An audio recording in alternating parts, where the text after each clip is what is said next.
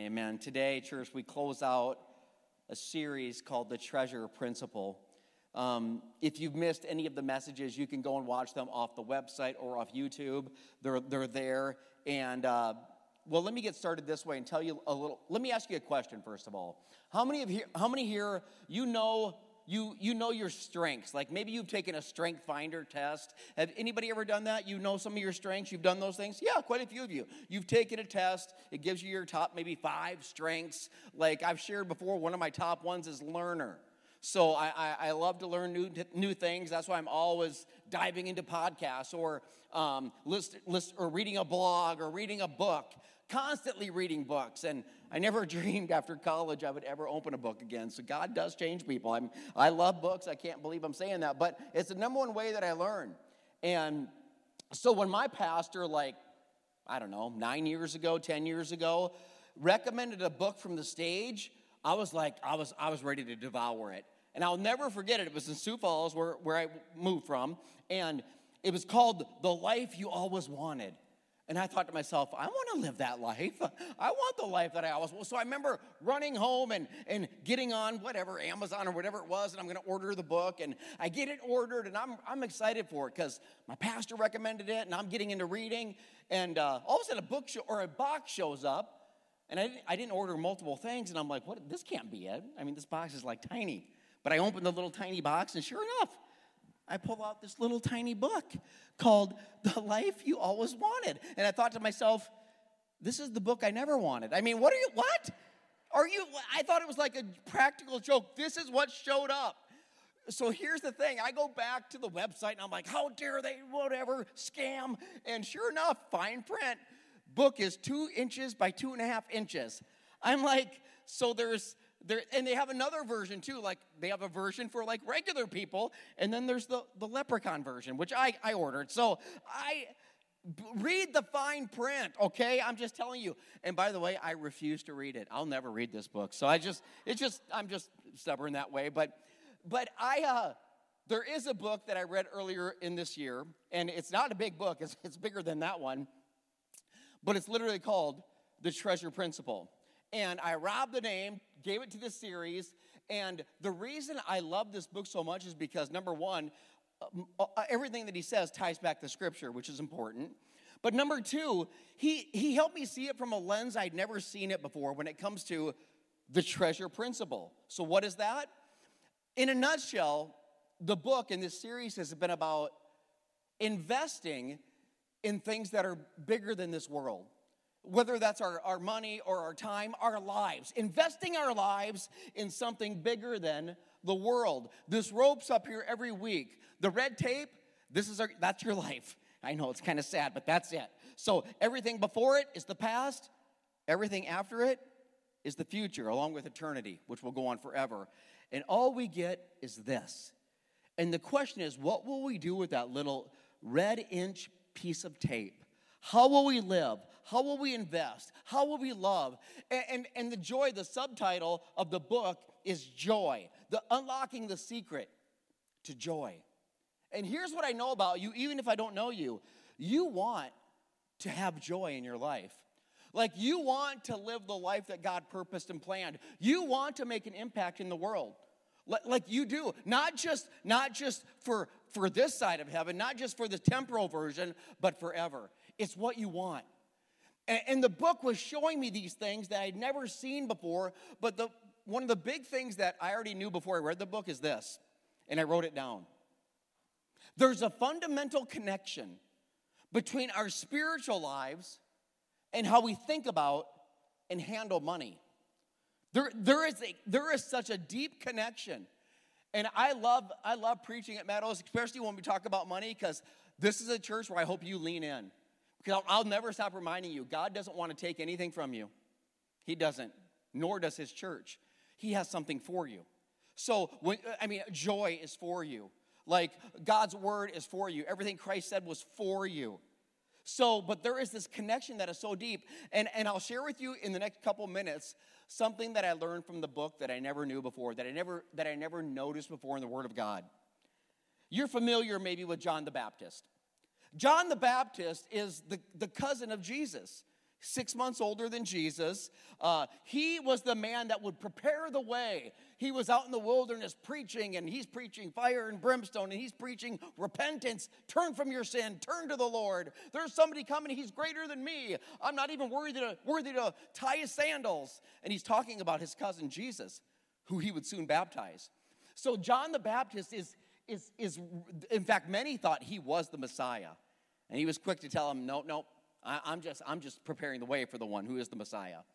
But while John was preaching so prophetically by the river, people were coming and they were learning about Christ, they were getting saved, and they were getting baptized.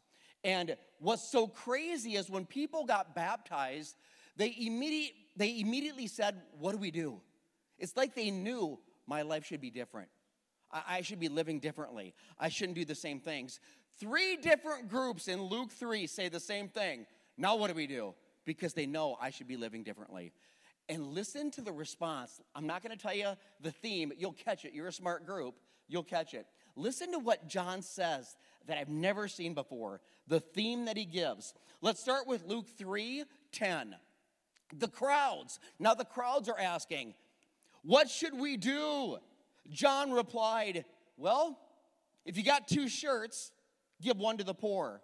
If you have food, share it with those who are hungry. So right away, we're learning for the crowds, everyone should share. Share what you have that you don't need. Share the abundance of your clothes. Share food with the poor. That's what you think it'd be something so more like dramatic. What should we do? We'll sell everything and move, be a missionary. He's like, no, just share your things with the poor. Continue with the next verse, Luke 3:12. Now the corrupt tax collectors came to be baptized. I love that. And they ask, what do we do, teacher? What does John say to them? Collect no more taxes than the government requires. In other words, tax collectors don't pocket any extra money, which they were known to do. I mean, that's how they got so rich and were so well off, as they would collect more than needed. I kind of wish John would have just stopped and said, just collect no more taxes and left off than the government requires, because he would have set a precedent anyway. So, but he says, stop collecting extra money. Let's continue, Luke 3:14. The third group, so remember, first it was the crowds, then it was the corrupt tax collectors, now it's the soldiers. Now the soldiers are asking, hey, what do we do, John? And John said, don't extort money. Stop coercing others out of money or make false accusations, and be content with your pay. Be content with what you make. I've never seen it. So be content with your wages. Don't extort money. There's something that John desperately wanted his audience to know. That our approach to money and possessions is central to our spiritual lives. It is central. Like, it's amazing that it all ties to that. And church, it's all over the Word of God. I've shared with you before how Jesus would speak on possessions and money and things more than anything else. Not because he wants to take anything from us. We don't have to get tense about that. Jesus loves you. He has nothing but abundant life for you, joy for you, peace for you, provision for you. Provision in bigger ways than we tend to think money all the time. Your God's bigger. He is bigger. So, closing out this series, I'm going to summarize some of the things that Jesus said when it comes to the topic, and then close with a scripture that is the pinnacle of the entire series. In Luke 12:20, if we stay in Luke, where we've been with John the Baptist, Jesus told a story one time of a guy, a farmer, who had a lot of crops. And he had a huge harvest. And he already had an abundance. His barns and silos, everything, it was full. And he's like, well, what am I going to do now? I got a huge harvest coming in. And the farmer says, I know, I'll build bigger barns. I'll build more storage. And I'll just pack it in, and then I'll sit back. I'll eat, drink, be merry. In other words, I'm going to retire, and it'll be easy living. In Luke 12:20, you can read the whole story. This is what God said to him after he made the statement. God said to him, you fool, you will die this very night. Then who will get everything that you worked for? In other words, you're thinking so temporal. You're thinking so like not eternal. I'm telling you, one of the biggest indicators of our relationship to Jesus is how we handle money. This is why Jesus would speak on it. Luke, you'll know this story. Luke 19, even if you didn't grow up in church, you heard of Zacchaeus, right? Some of you know the song. Zacchaeus was a wee little man and a... Yes, he was. See, if anybody wants this book, it'd be little Zacchaeus, not me. So, anyway, I can't get that out of my... So, you know the story of Zacchaeus. Zacchaeus, if you don't know the details, he was a tax collector. And not just a tax collector, but he was in charge of tax collectors. He was like a chief tax collector. So if they were skimming and getting more from the people, then he was getting even more because it would flow to him as well. Zacchaeus was well off. Money wasn't an issue. He liked money. He enjoyed his things. That's why he was a tax collector. That's what it was all about. Zacchaeus one day, you know the story, climbs up in a sycamore tree and he sees Jesus. And Jesus sees Zacchaeus and says, hey, I want to go to your house today, hang out. Zacchaeus is like, oh my gosh. So Zacchaeus jumps down from the tree and they go to Zacchaeus' house. And this is crazy. Remember what's important to Zacchaeus? Money. It's his whole life. It's what he cares about. He meets Christ Jesus. And the first words that we ever hear Zacchaeus speak in the Word of God, I will give. I'll give it away.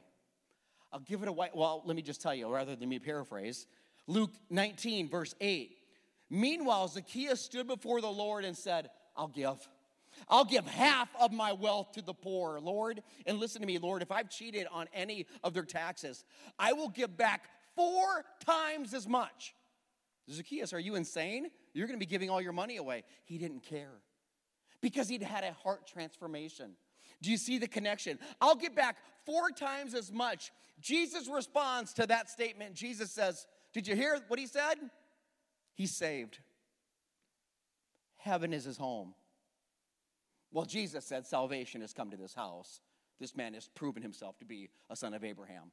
But, paraphrase, he's saved. Well, Jesus, he didn't pray a special prayer, and he didn't ask you to come into his little heart or your heart and all that. I don't get it. And Jesus would say, you don't need to get it. Look what he's doing. He's a different person. His heart has been transformed. Money used to be everything for him, and now it's nothing. I'm telling you, his heart has been transformed. It is so crazy. I put down Zacchaeus' new approach to money proved his heart had been transformed. Like we can say all we want. I'm a follower of Jesus, right? I go to church on Sundays. We can post all we want. The joy of the Lord is my strength. But it doesn't matter what we post. It doesn't matter what we say or declare. What truly matters is what we demonstrate. For faith without works is no faith at all. That's what the Word of God says. It doesn't matter what we say at the end of the day if our actions don't back it up. And that's what Jesus looked at. He's like, oh my gosh, salvation's come to you, Zacchaeus. It's just so crazy. So a few verses later, in the same chapter, Matthew 19, to show you how crazy that salvation is tied to giving. And no, giving doesn't save you, but you're seeing that a heart transformation and having Christ in you does. A man asked Jesus, how do I get to heaven? Don't you want to know that? Of all the questions we could ask, I want to know that. Jesus is like, well, how you doing with the commandments? Are you being obedient? Guy's like, I'm all over it. Cool. The guy's rich, just like Zacchaeus. He had a lot of cash. And just like Zacchaeus, his cash had him. It was his idol. It was what he liked. And Jesus knew that because Jesus knows us. He created us. And Jesus says, gosh, you kept all the commandments. The guy's like, yep, I'm on it. He said, well, let me just read it out of Scripture. Matthew 19:21. If you want to be perfect, go and sell all your stuff and give the money to the poor. Then you'll have treasure in heaven. Then come and follow me. The story, it's a sad one. Jesus offers eternal life, telling him what he could do to get it. And he says, my stuff is too important. I'm going to keep it and choose hell. And it happens every day.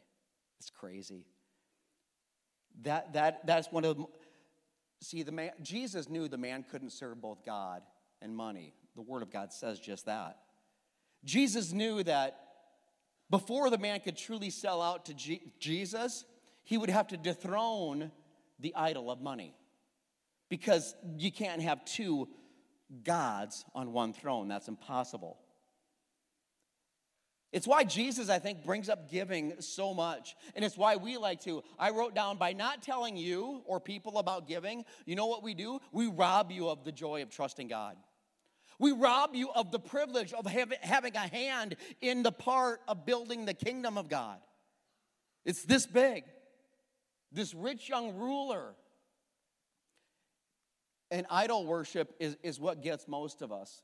It's not like the statues or the deities maybe back 2,000 years ago. They look different today. And the thing about idols, they're not bad, most of them. They're actually good. That's why they're idols. Money is not bad. I want money. Bring it on. We can do great things with money. We can glorify God with money. We can build worship centers and Meadows House of Hope or whatever we want to call it with money. You bet we can. It's just a tool. It's not good or bad. But think about, I'll tell you, here are the top idols that I would say there are. Money is certainly number one. That's why Jesus talked about it a lot. And right behind it is people. Right behind it is your husband or your wife or your boyfriend or your girlfriend. Right next to that is your family. And I'll guarantee you, parents, probably above any of that is your kids. That's your idol. Okay? Maybe not all of you. You know who you are. My kids have been my idol in my life at times. How many times have you heard a parent say, like I have, I would do anything for my kids. I would die for my kids. Here's the problem with the statement. Jesus didn't ask us to do anything for our kids. He asked us to do anything for him. Jesus didn't ask you to die for your kids. He's already done that.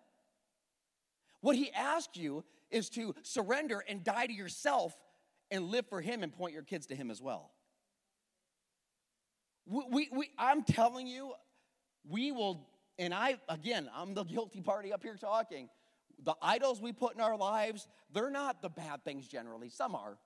But by and large, you have no clue it's an idol because you've been convinced by the world and by society and by culture that you can never love your kid enough. You can never love your spouse enough. And you should love your kids and you should love your spouse and you should love your family. But to love them more than love God, that's an idol problem. And only one can be on the throne. So it's a big deal. That's why Jesus would say he gives, well, that's a whole other topic, so I don't have time. But trust me, idol worship is a big deal.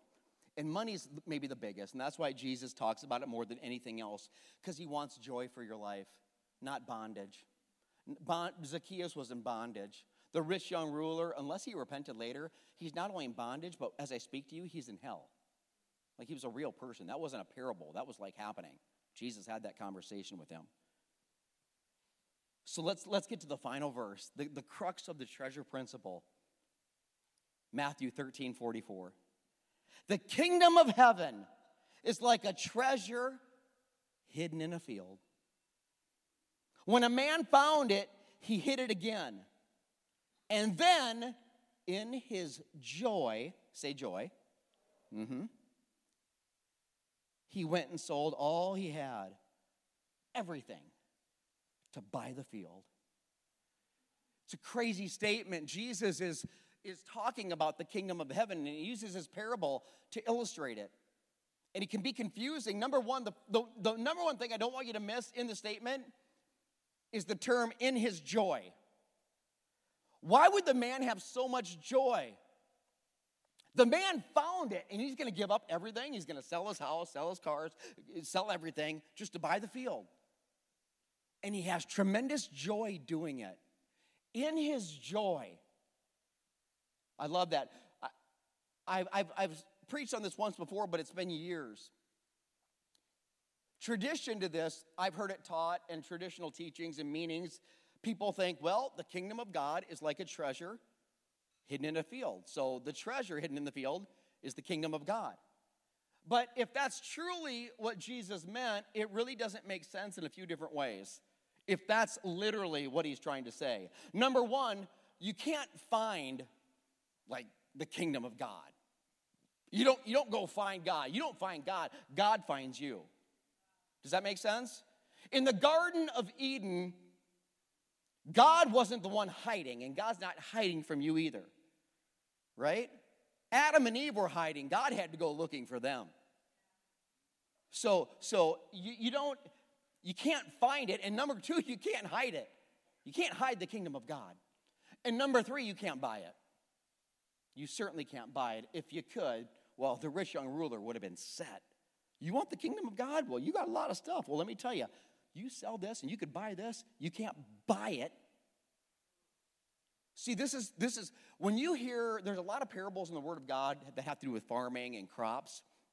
In many of those, like this one, we can leave the scripture up for just a second because I want to just illustrate something. When you see the word field, not all, but many parables, the field is the world. That's what the field represents. And I believe that's what it represents in this parable. See, the field is the world. The field is the lost people.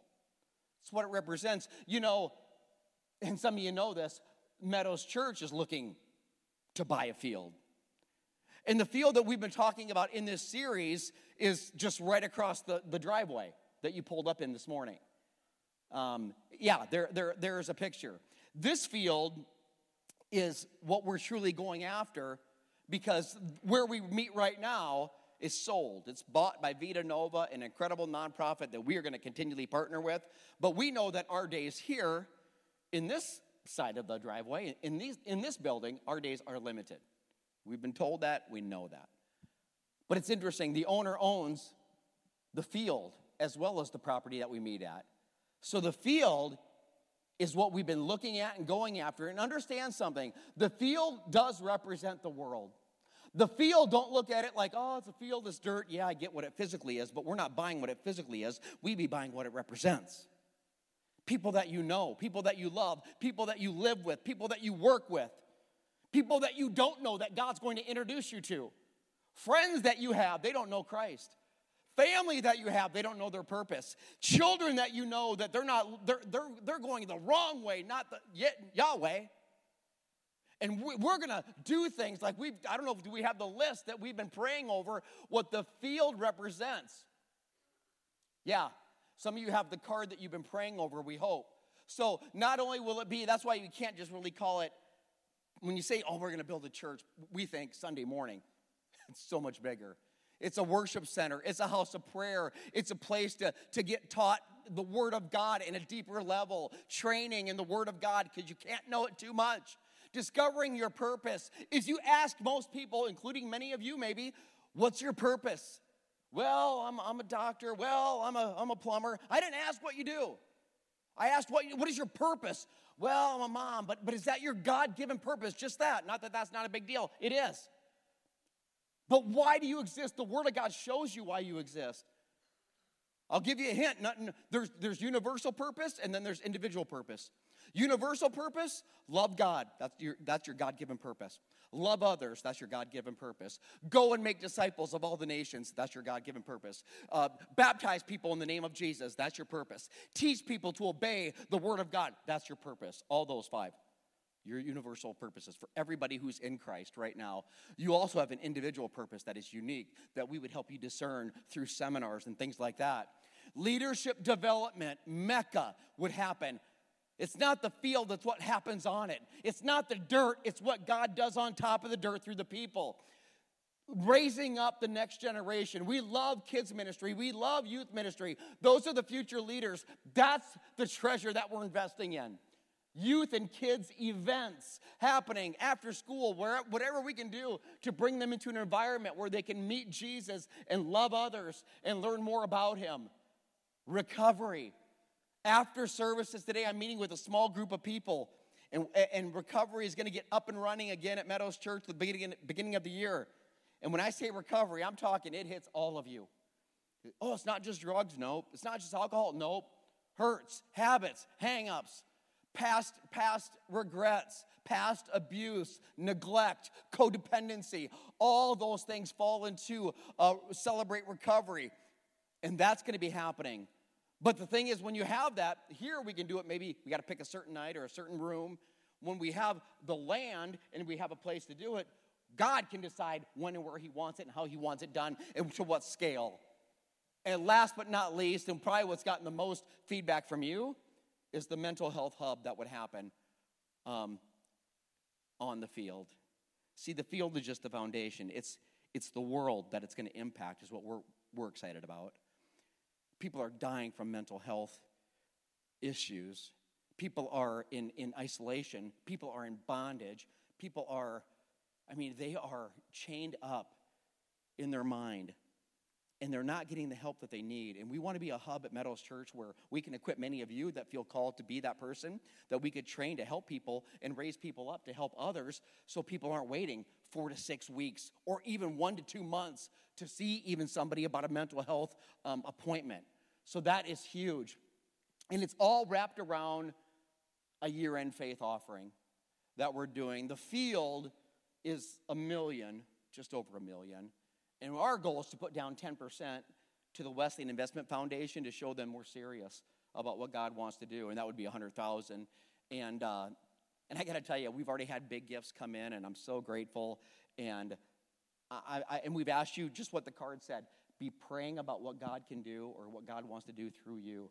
I will promise you, whatever you invest is eternal. Everything that's happening there points way beyond this world. Just know that. And I know that you want to invest in something bigger than just this world, because this world doesn't offer much. So, with that said, I don't know what the future looks like. And I don't know, God, we put it in his hands, but I know that he's putting it back in our hands and saying, okay, if it's going to happen, it's going to happen from him, through you, and through me. And it will take every one of us. Make no mistake. I know that. Last year, the year-end faith offering was $31,000. So to triple it and more, God's going to have to show up mightily. But we believe we serve a mighty God. And that's why I love the statement. We just believe that if God's guiding us there, he'll provide. And he's going to provide through us. Again, if God's guiding it, he provides. And we're going to keep trusting in that God. We're going to keep trusting in that Lord. Like, we're going to trust God until we see God. And in this church, we're going to preach Christ until we see Christ. Because our God is not only with us, our God is for us. And I came to tell somebody, if our God is for us, then who can be against us? Come on, God. We're going after what God wants. And because we want that. The field is the world. It's people you know and people you don't know. It's people that matter to God. And many of those people matter to you right now because you know them. The man is Jesus. And the treasure, well, it's you.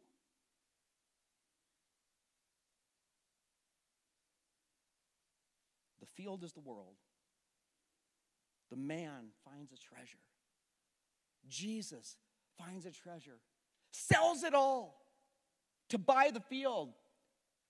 I wrote down, the Bible says you were bought with a price. That's what the Word of God says. Gives up everything. If you don't know the gospel, the Lord Jesus gave up everything. Gave it all up to come for you. Gave up deity. Gave up his throne. Gave up power. Gave up authority in the moment to come here.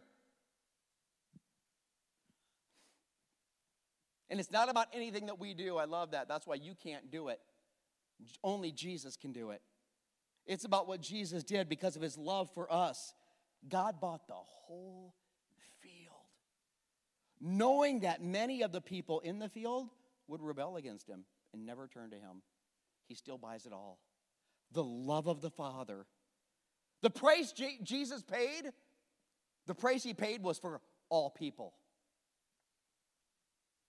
It's just up to you and me to decide whether we want that gift, whether we want that treasure that he offers us of eternal life that the rich young ruler passed on and Zacchaeus grabbed a hold of.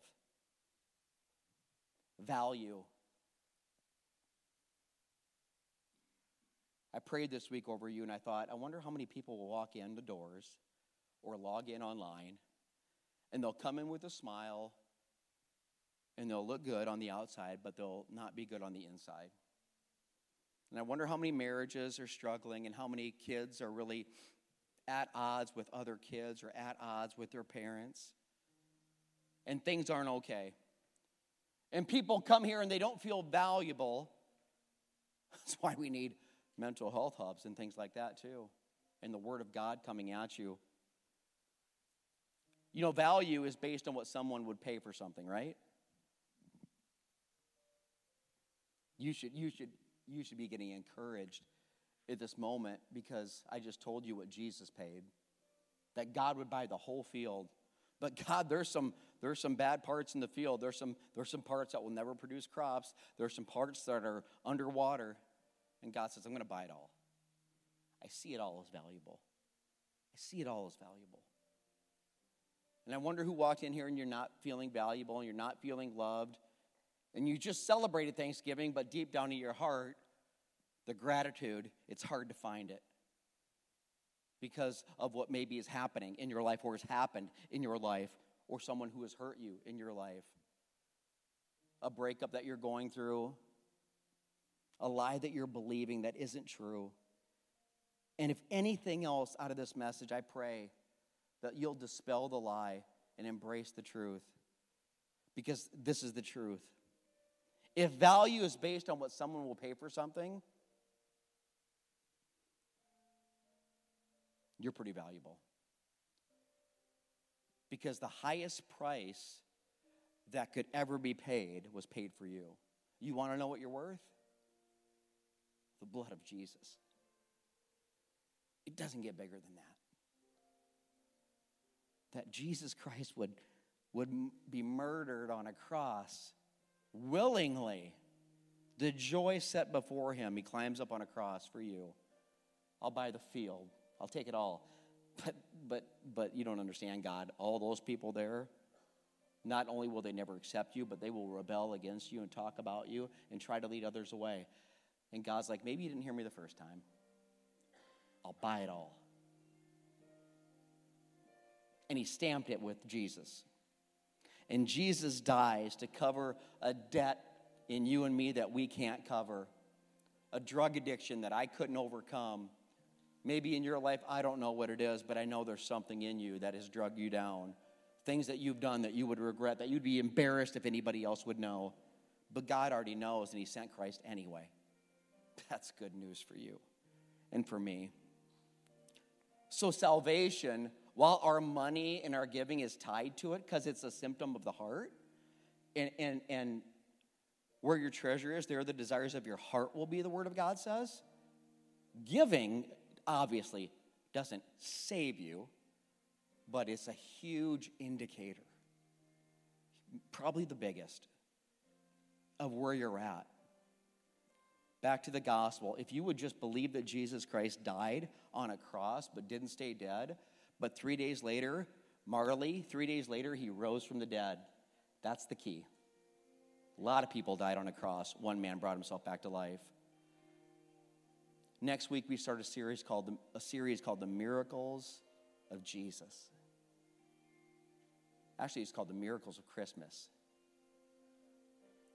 But Jesus is all over that. You get that. Call on his name, ask him to come into you and make you new. No, praying a prayer doesn't save you. Surrender, repentance, belief, all that tied in.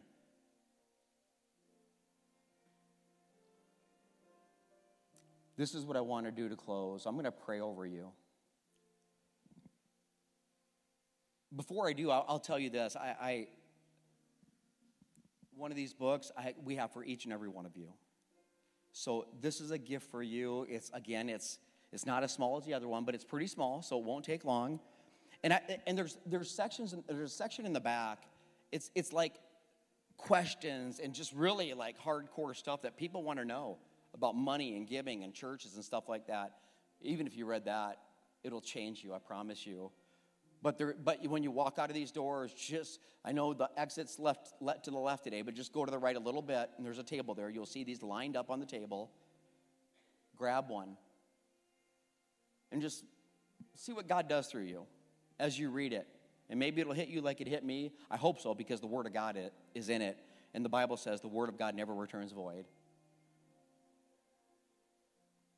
You're saved when you surrender your life to Christ, believe He's the Son of God, the Savior of the world.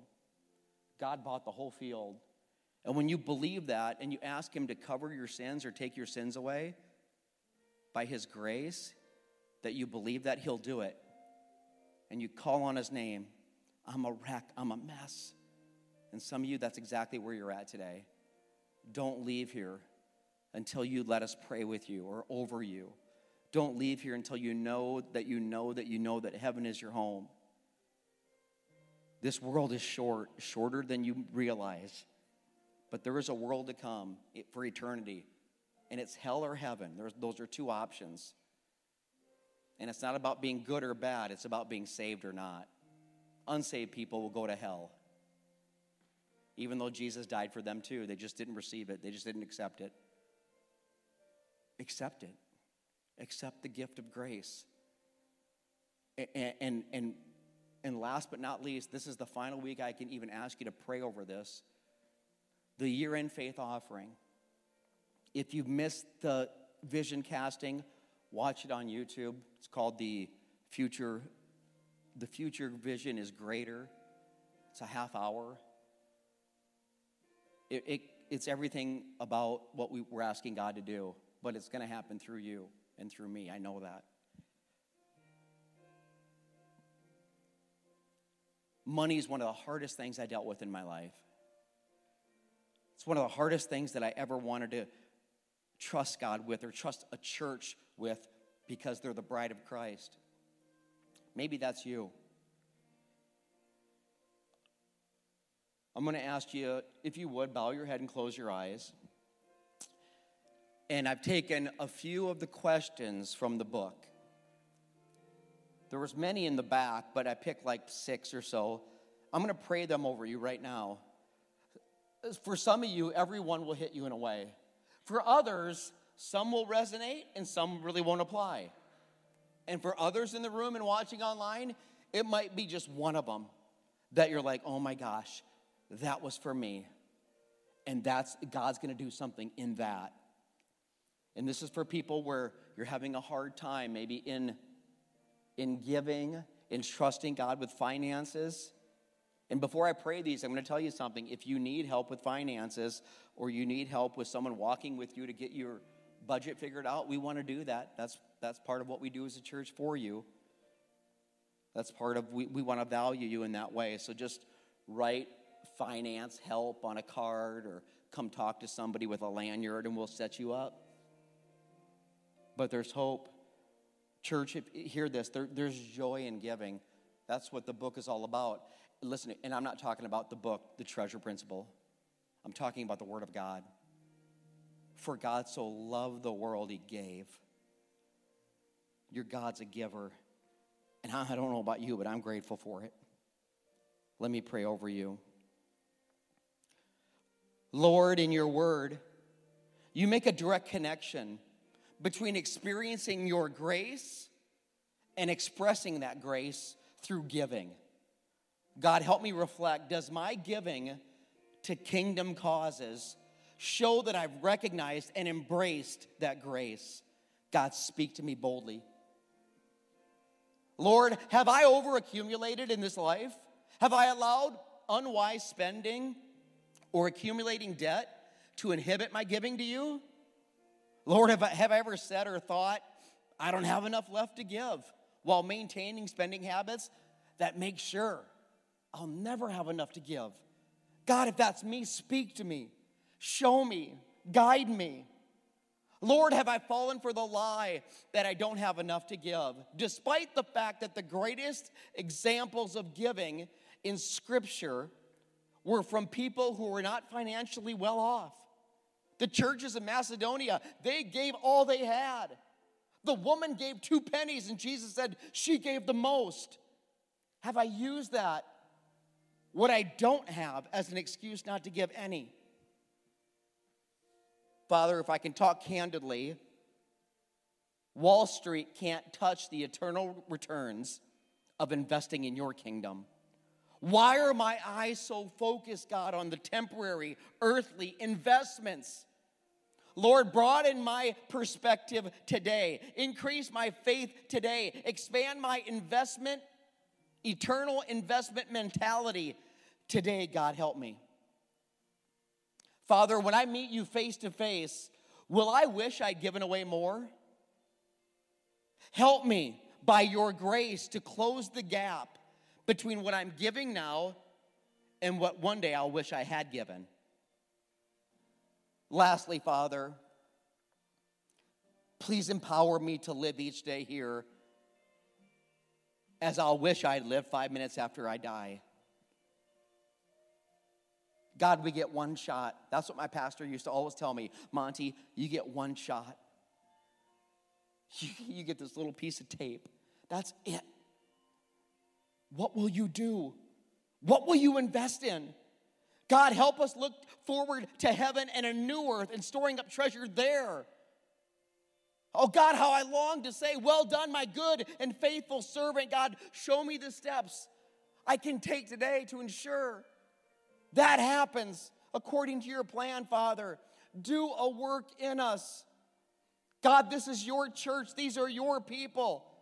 For those that need to surrender everything to you, God, I pray they do it now in Jesus' name. For those that maybe have never trusted you financially with anything, God, help them take a step, whatever that looks like, according to the Holy Spirit speaking to them boldly today. God, next week we have a year-end faith offering, December 3rd.